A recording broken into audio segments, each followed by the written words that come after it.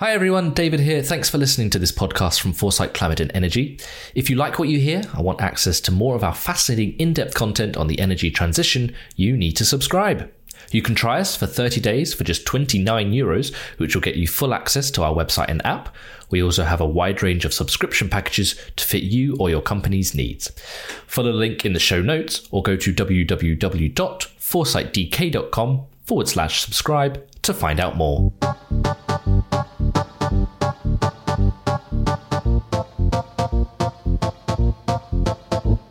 Hello and welcome to Energy Enablers, a new podcast from Foresight Climate and Energy.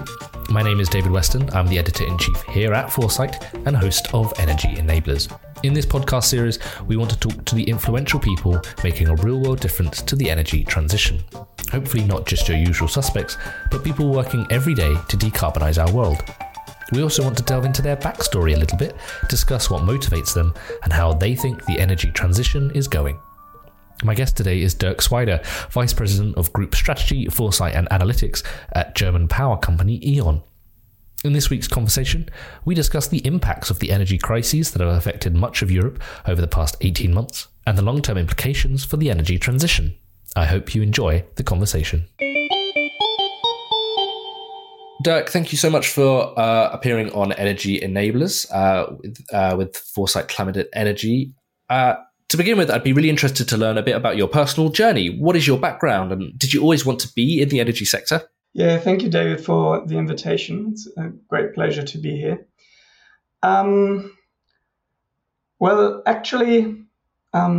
I think the answer is yes. I started my professional career with studying energy technology, so it's close to energy as you can get. Obviously, markets and the energy business changed over the last couple of years, so there was quite a change. But I started to study this in Berlin, had a good lecture at that time from a CEO from one of the bigger energy companies in Germany, where I then really liked to dig deeper into energy economics. Did my PhD, then started at E.ON, where I'm working now in 2007. So I'm with the company already quite some time. And worked in analytical roles, controlling roles, strategy since then. I think it's fair to say that my career is more or less about energy. Yeah. And why is that? What really attracted you to that? And specifically energy or clean energy? What's really where did that interest come from? Well, actually, at school, I wanted to do something with environment. So I think clean energy would be the closest to it. Although then during my studies in energy technology, I think I was one of the few ones who really liked to do thermodynamics, so to really understand how a power plant works, how a gas station or gas turbine works, and this was the focus in the beginning. And then I always, next to the technology part, I always like to understand more about the economics of things, and then it came also into cleaner energy technologies and so on. But I think this very broad area of energy and how you can design markets, I think those topics attracted me quite a lot at that time. And I mean, when I studied, or at least when I then started my PhD, that was the time of the liberalization of the energy market. So there was a lot going on. As today, in the market, there's a lot going on, and I felt that is an area which offers quite some possibilities and was attractive in that way. So in your role at E.ON, you're part of the Foresight division, or head up the Foresight division. So that's sort of looking a little bit into the future at about what the trends are coming and what sort of things the company needs to be looking out for. How did you get into this sort of role? When did you start at E.ON? How did you start at E.ON? And what is it about looking into the future and discussing about new technologies and new regulations and things like that really interested you? Well, actually, My current role is in group strategy. So I'm vice president group strategy, and then focus on topics like energy economics, policy, and foresight, as you mentioned. So it's a bit broader. It's not just foresight. So foresight sometimes is seen as, I don't know, feeding the funnel for innovation.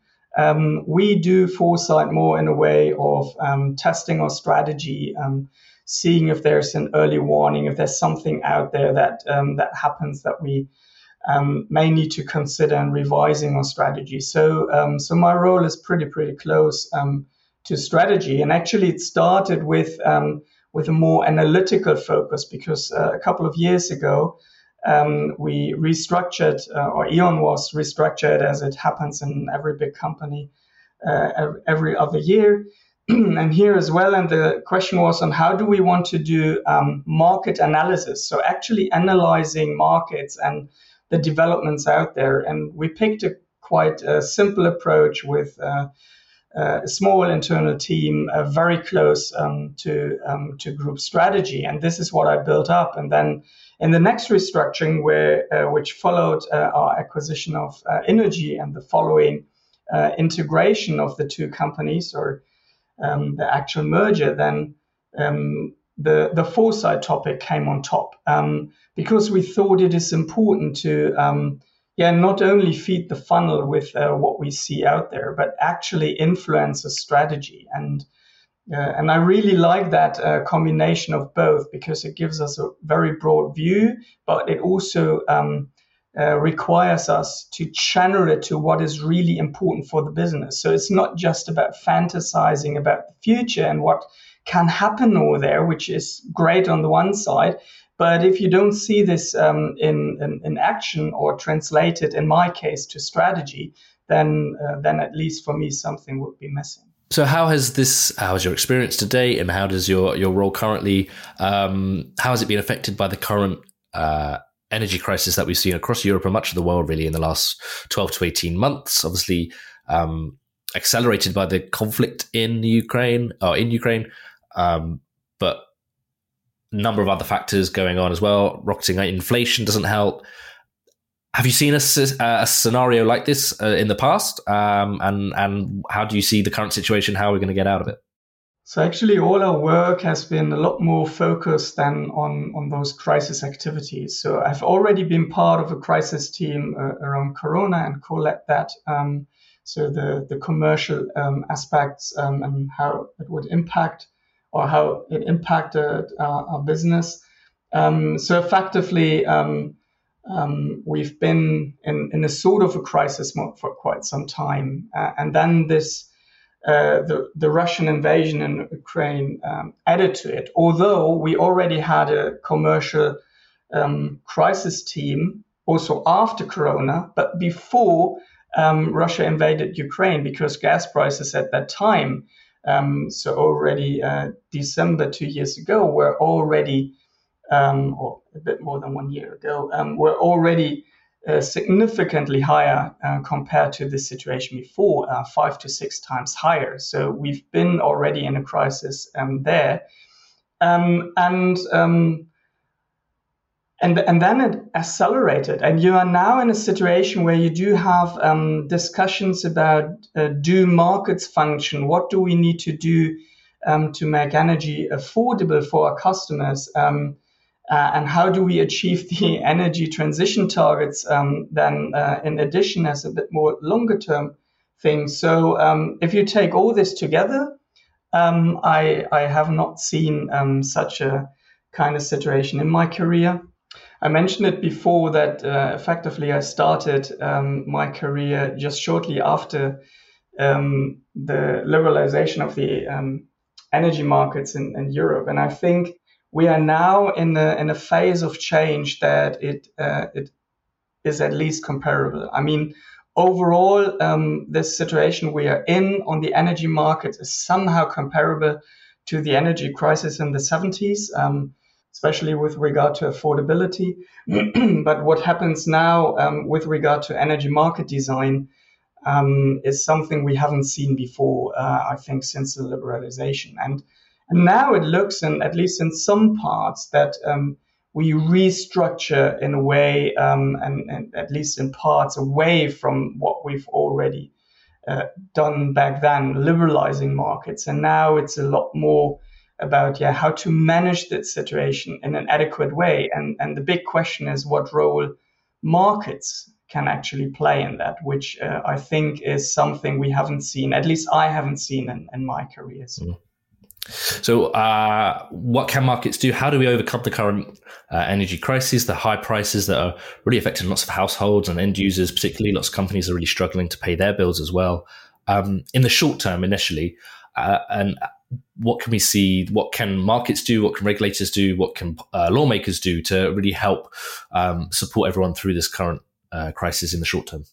Yeah, I think the first thing that we need to keep in mind, and that is the basis of it all, is to really continue to reduce our gas demand, be as efficient as possible in one way, but really look at it, how can you reduce it? Because yes, we lost the Russian gas deliveries for good.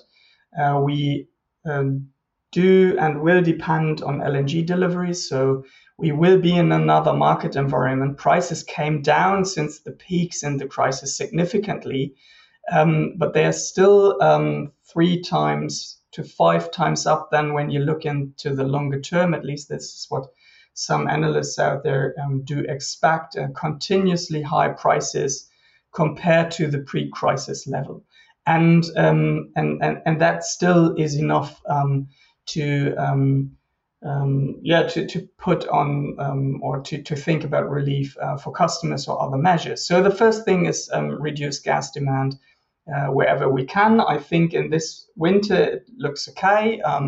People do reduce demand as they can, and just thinking to keep certain rooms not heated, or industry then also reducing and replacing fuels. But also, which is obviously the not good thing in reducing gas demand, sometimes shutting down production as well. And there these relief measures come in place. They're not only for customers, but also very important, of course, for industry to make sure that we in Europe stay competitive to other world regions. And here is the same thing. In the short term, what means do you have? I mean, you can save energy, you can reduce your production, you can do a fuel switch here and there where your processes do allow, but effectively there's a certain limit on how you can replace. I mean, you do not replace your gas boiler to a heat pump at a very short period of time, or insulate your house or whatever. So this will take time. So you need to give incentives to people to then do these changes in the longer term. And one of the biggest drivers for this change, obviously, is a high price. So in one way, you would say, well, high prices lead to that change. Yes, but on the other side, these prices that we've seen in the market and continue to see are so high that many people are not able to pay prices on these levels. So in Germany, we applied then, well, a sort of a break to the energy prices and saying they are effectively capped. And you can imagine that this was a very big discussion also in our company. So how do we position us towards a price cap? Because price caps usually is not what a market is about, right? So you have the inner tendency to just object it. But I think the Commission, where we've also been part of in Germany, find a good way on reducing the cost with a given cap for 80% of demand, and leaving the other part then out to the market, so that a certain incentive from prices and potentially higher prices is given, but everyone is protected on a certain level. And I think that's a good compromise. We, at least for the time now, we have to see how it works out effectively then when it's fully in place. But I think this kind of combination and revisiting that over time is crucial. And this is, I think, another new perspective, right? So really looking in detail on affordability on that scale certainly is new. I mean, we had the customers in our focus the whole time, and also, of course, affordability of energy, but certainly not on these levels as we see them now. So this is more the short-term kind of answer, because in the short term, I think there's no other way than just protecting it and making sure that customers are able to survive in that environment right now. Hi everyone, me again. Please do rate and review this podcast wherever you listen. It really helps us out, means we can make more shows like this, and means more people can find us. Also, a quick reminder to subscribe to Foresight Climate and Energy so you don't miss out on any of our other podcasts or long-form journalism. Head to the link in the show notes or go to www.foresightdk.com/subscribe. So you think there needs to be some sort of level of government involvement in market pricing and markets? Well, I think the way of capping it, giving incentives, maybe direct payments, as we've also seen it here in Germany, where the government effectively paid for the end consumers the gas bill for December. This is a way of protection, and I think this is the role governments can play and have to play in this situation, because the price peaks were so extreme that otherwise it would really lead to massive consequences for just everyone. And so yes, but this should not be there forever. So we need to make sure that prices come down to an adequate level again. And that we change the energy system a bit more in the longer run, because governments cannot jump in forever. This is really just a thing you apply in a crisis, and should only apply in a crisis. So I can understand that this also causes discussions about market design. And I think also in long term, you need to discuss market design. But it's not just due to the crisis that we do and have to discuss market design. Because in general, I would say markets do work. They give incentives via the prices. This is always an indication of how balanced demand supply is, so how tight are markets. So that's what a price indicates, and that does work. So it's not that this part is not working at all. We sometimes maybe lack incentives to invest into energy security. So the more longer term elements, do we already have everything in place to make sure that enough renewables will enter the system, and so on. So I think there we need to think about, but this does not need to fundamentally change the basic layer of the market, I think. Were we perhaps then spoiled by the low energy prices that preceded a few years before the crisis? Was that an anomaly at the time? And when we look back, so that those were particularly low prices? Or do you think we can, and that's partly why the crisis feels harder than it, or harsher than perhaps it could have been? And do you think we will see energy prices sink to those levels again? And should they? Well, when we look back, and certainly the prices we have seen during the Corona crisis were a lot lower, right? So demand was low, production was low, industry production was low. So you cannot compare the price levels to that phase. But if you take the 10-year average to today, more or less, you see gas prices being about 20 euros per megawatt hour. That's roughly an average over 10 years. Now they are 3 times higher.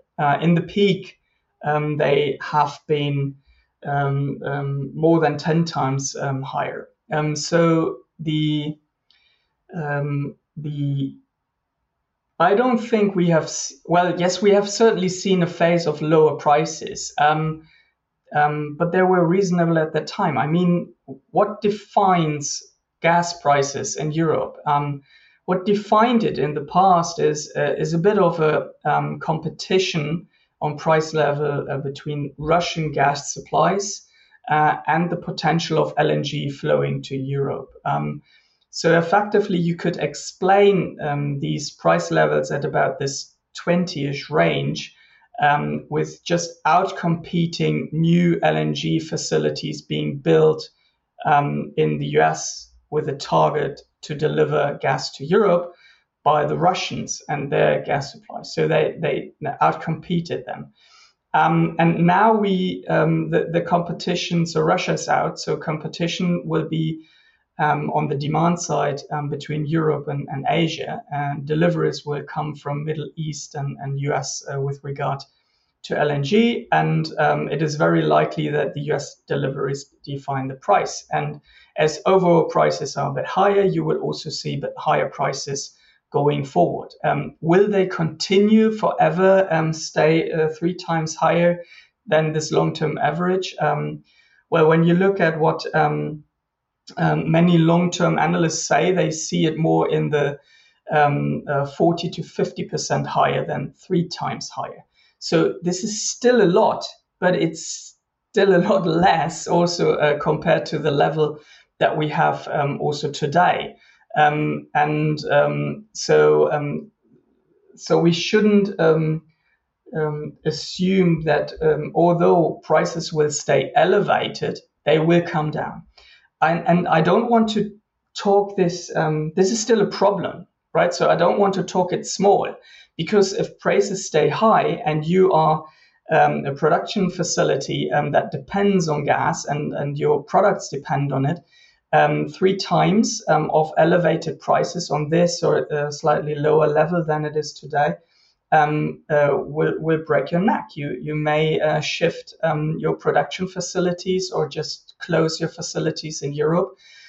So we will have massive implications on that. So that's why we need to do everything in the longer term to then have this fast ramp up of everything that helps to implement the energy transition, to make it cheaper. And effectively, my view is that now these topics that in the energy business we always look at, energy system needs to be sustainable, secure, and affordable. This is now all in line and leads to, from my perspective, 3 things: fast ramp up of renewables, timely expansion of energy infrastructure, and making sure that demand gets flexible to manage the system. And all these 3 elements, they will lead to the energy transition on one way, if it is well designed to an affordable energy system and it is inherently sustainable. And at least that's the ambition. It's still hard to do, and we will not achieve this without changes to the market. But it's a bit of a different other change compared to what some in the market discuss right now. Yeah, let's move on to those. What are the long-term implications are then of the crisis? Do you envisage, you mentioned the market's working, do you envisage a whole new market redesign, or does it just need a few tweaks here and there? And how can they incentivize the investments that are needed, both in faster permitting, incentivizing more renewables, incentivizing more grid infrastructure investments? Can the market adapt to make those incentives? That's a very difficult question. Do I envisage revolutionary or evolutionary changes to the market? So let's start with what is discussed, and that is very broad. So you have suggestions on really revolutionized market designs. They range from pretty much the same as today with some tweaks to a fully regulated system where you effectively pretty much all technologies somehow put into a scheme that at least from the outside looks like a regulated and planned approach to run the energy. And while in some parts you could argue that this can be of help, in other parts it may not, because regulation, as we all know, always leads to more regulation, makes it hard, because it's so hard to foresee also how market participants act then in this new environment. So what do I envisage? I think what we need to have is certainly more investment security to really ramp up renewables, but also to provide the generation sources in the future. A couple of years you would have said gas turbines. Now it will be more hydrogen fueled, but you need to have some source of balancing the system in the long term, to providing the capacity as well that you need in order to run this more variable energy renewable energy dominated electricity system. And you need to provide this security. And for both these technologies, it may be a different way. So for the more conventional technologies, and I include hydrogen fueled turbines into that, it could be what we call a capacity market. So you could add a different layer to the existing market, where you give a remuneration for those providing the capacity. And with that, you have a market-based way of just securing that the capacity is there when it's needed. Obviously, you need to design it in a good way. So because the affordability question is in front of everything, but I think if prices would spike and you would keep it as today, incentivized by what the market today is called an energy-only market, so only by pricing everything based on an energy basis, that may not be sufficient. So that's more the conventional base, but you also need to do that for renewables. You need to have investment security there, so you can do this with, for example, contracts for difference. So where effectively you make sure that everyone gets a certain remuneration, and if you design them as a symmetrical way, so that effectively means you also cap potential excess returns. So you keep the costs in a certain range then for society. But this gives extremely high investment security for investors, so should lead to a lot of capital being then available for these kind of investments, and may then lead to really ramp up renewables quite quickly. What you need to do in addition is you need to have faster permitting procedures and so on as well, and give renewable expansion a clear priority also in planning, because this often takes quite a long time. But that, I think, is one of the core changes that you need to apply in the longer term to the market. You'd mentioned CFDs. I think they're a really interesting tool to help grow renewables and perhaps other forms of generation. CFDs aren't very conducive to short-term markets, day-ahead markets, maybe even hourly markets, perhaps, if we get down to that point. How can renewables and clean energy sources of electricity play a role in those markets, but still have the investment security that CFDs bring, even though CFDs perhaps are not the tool for those markets? I hope that makes sense. Well, I think we do see a market where such kind of CFDs, well, you can always design it in different ways, but where you see them already being implemented, and that's the UK. So they do work.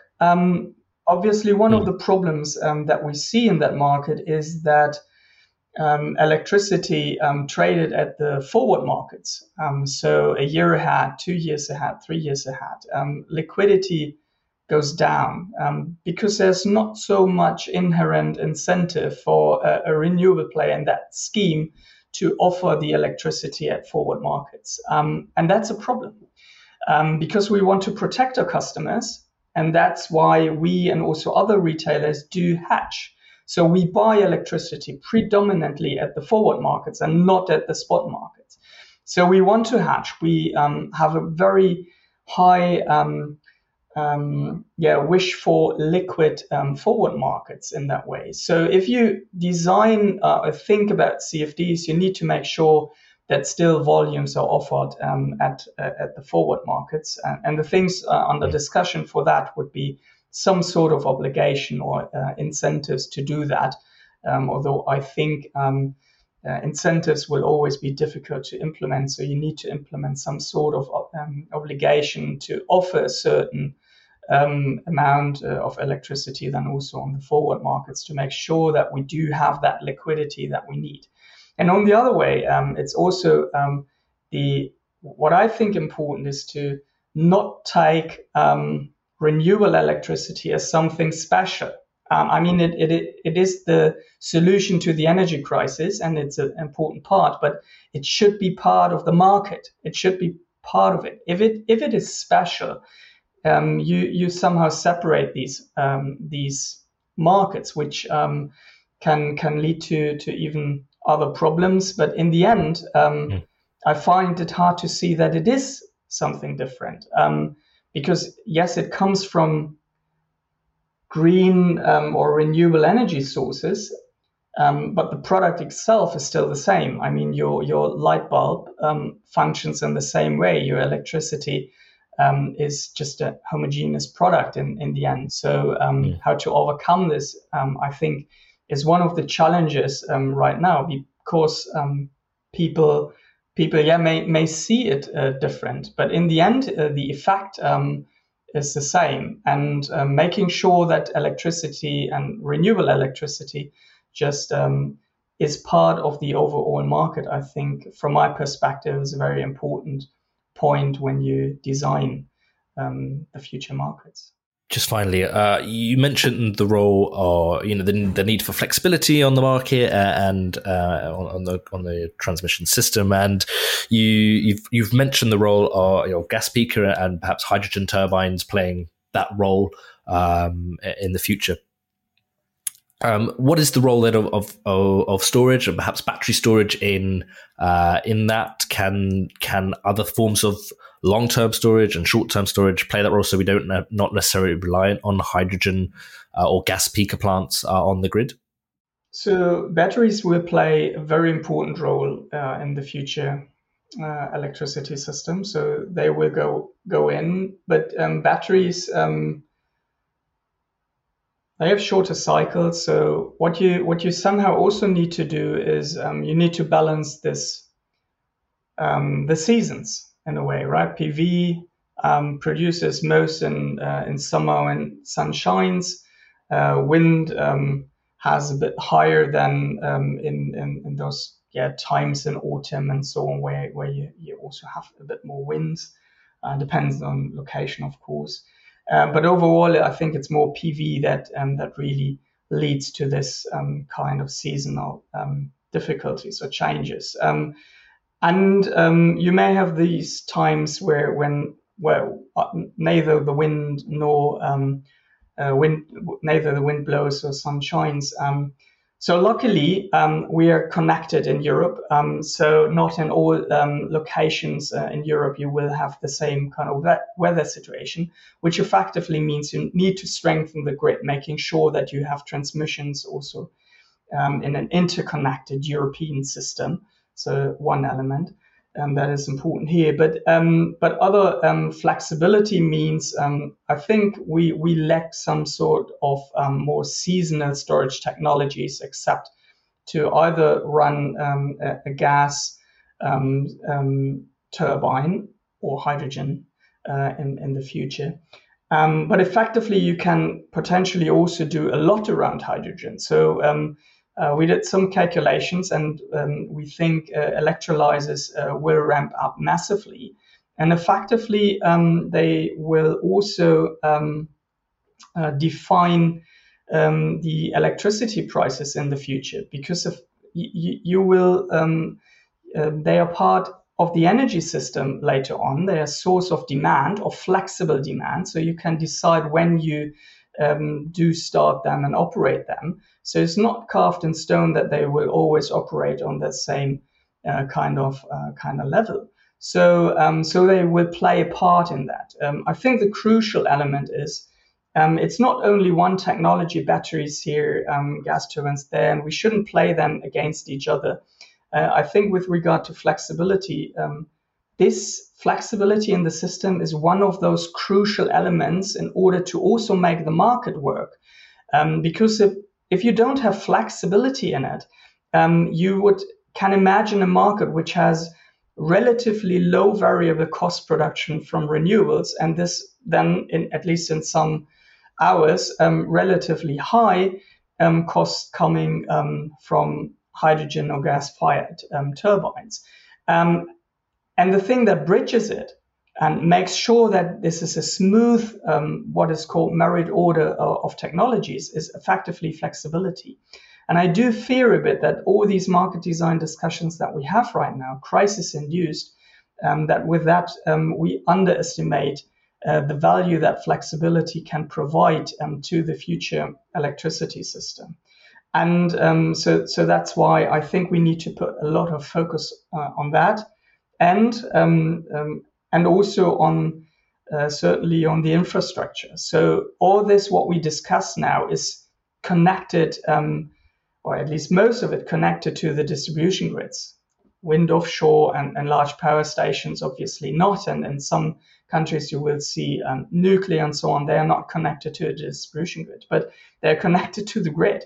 And effectively making sure that electricity is transported is of very vital importance. And for that, I think you need to go down to a more municipal level, because it's always different in every region. But you need to plan it a bit, because you will grid development is not as quick. So you need to have some sort of planning ahead. And right now, we sometimes extend the grid when people ask to be connected. If we already know that there is an area which will very likely need to be connected, or where the grid need to be extended, we could already start. Because these procedures to get the permits and so on, they take their time, and we will have to accelerate them. But I fear that even then it may take too long if we do not have this kind of a bit bottom-up planning on this communal level. So we have this in Germany and other countries. It's called heat plans, so heat transition that you plan. But effectively, I think this needs to be extended. We need to talk about decarbonization plans and need to include other elements in there as well. Which, I think then together, this forms a system which has changes to it. Yes, it's not the energy market as we know it today, or knew it in the last years. But for some, this is a revolution. I mean, 2-3 years, some of those elements that we discussed are or would have been seen as a revolution to market design. Now, compared to some other proposals out there, it looks more like an evolutionary change. But I think this is the point I want to make. The market itself does function. There are just some functions, like the more longer term impacts and things that where the market clearly shows its limitations, which we need to look at. And overall, we need to always have a view on affordability and making sure that we give either incentives or cap these excess, or give some back to customers in times of these excessive price periods, which we may see again. hopefully not as big, but the next winter will arrive, and we will compete there a lot more than in this year with Asia with regard to LNG, so liquefied gas deliveries, that will be another interesting year. Absolutely. Dirk, thank you so much for your time today on Energy Enablers. Just before we go, do you have any advice for the next generation of energy professionals that are about to enter the industry today or have just entered the industry today? So I think, hopefully the discussion already showed a bit that this is a quite fascinating time. I compared it to when I started my career, being curious about the liberalization, how it will work out. So this new energy environment, we will see a massive scale of renewable technologies. We will see a massive scale also in the energy grids. So this whole energy transition is a booster. And when you, I even now have problems on defining the energy industry. I mean, you can work on energy and be part of Volkswagen or Tesla. So also when we look at our competitors, this is a broad range. So it's not just the old majors or the old utilities that you can go through. There are also many startups now entering the arena, really enriching the whole competitive field, which I think is great. And so I think there's, for everyone, there is a field, and I think right now my personal perception is I don't know where the other industries are that are so interesting than ours, but obviously I have my special view on that, working in that industry. But right now I think it's a fantastic time to just entering the business and contribute to the energy transition and make it a success. Absolutely. Will it succeed? Will the energy transition succeed? Yeah, I believe so. It will succeed. We will have to do a lot. We need to accelerate things as discussed. It will succeed. The technologies that we need are there. So some additional may come over time to make it easier, make it potentially more affordable than it is right now. Do we meet all those targets that we have outlined? Also, all those very ambitious targets? I don't know. I sincerely hope so, and I and also my company does everything to contribute to that. But we will certainly succeed. Absolutely. Dirk, thank you so much for your time today. I really appreciate it. Thank you. That's all from us this week. Thank you so much to Dirk for taking part in Energy Enablers. I was really interested to hear his views about the need to focus a little more on the distribution grid and the greater levels of planning that are required as we move to a renewables-dominated grid. Please do rate and review this podcast wherever you are listening so more people can find us. Do check out Foresight's other podcasts. There's What Matters with me, Jan Rosenau, and Michaela Hull, speaking with experts on the top issues of the energy transition. And there's also Policy Dispatch with Foresight's policy editor, Sam Morgan, talking all things energy policy and regulation. You can listen to those on our website or wherever you get your podcasts.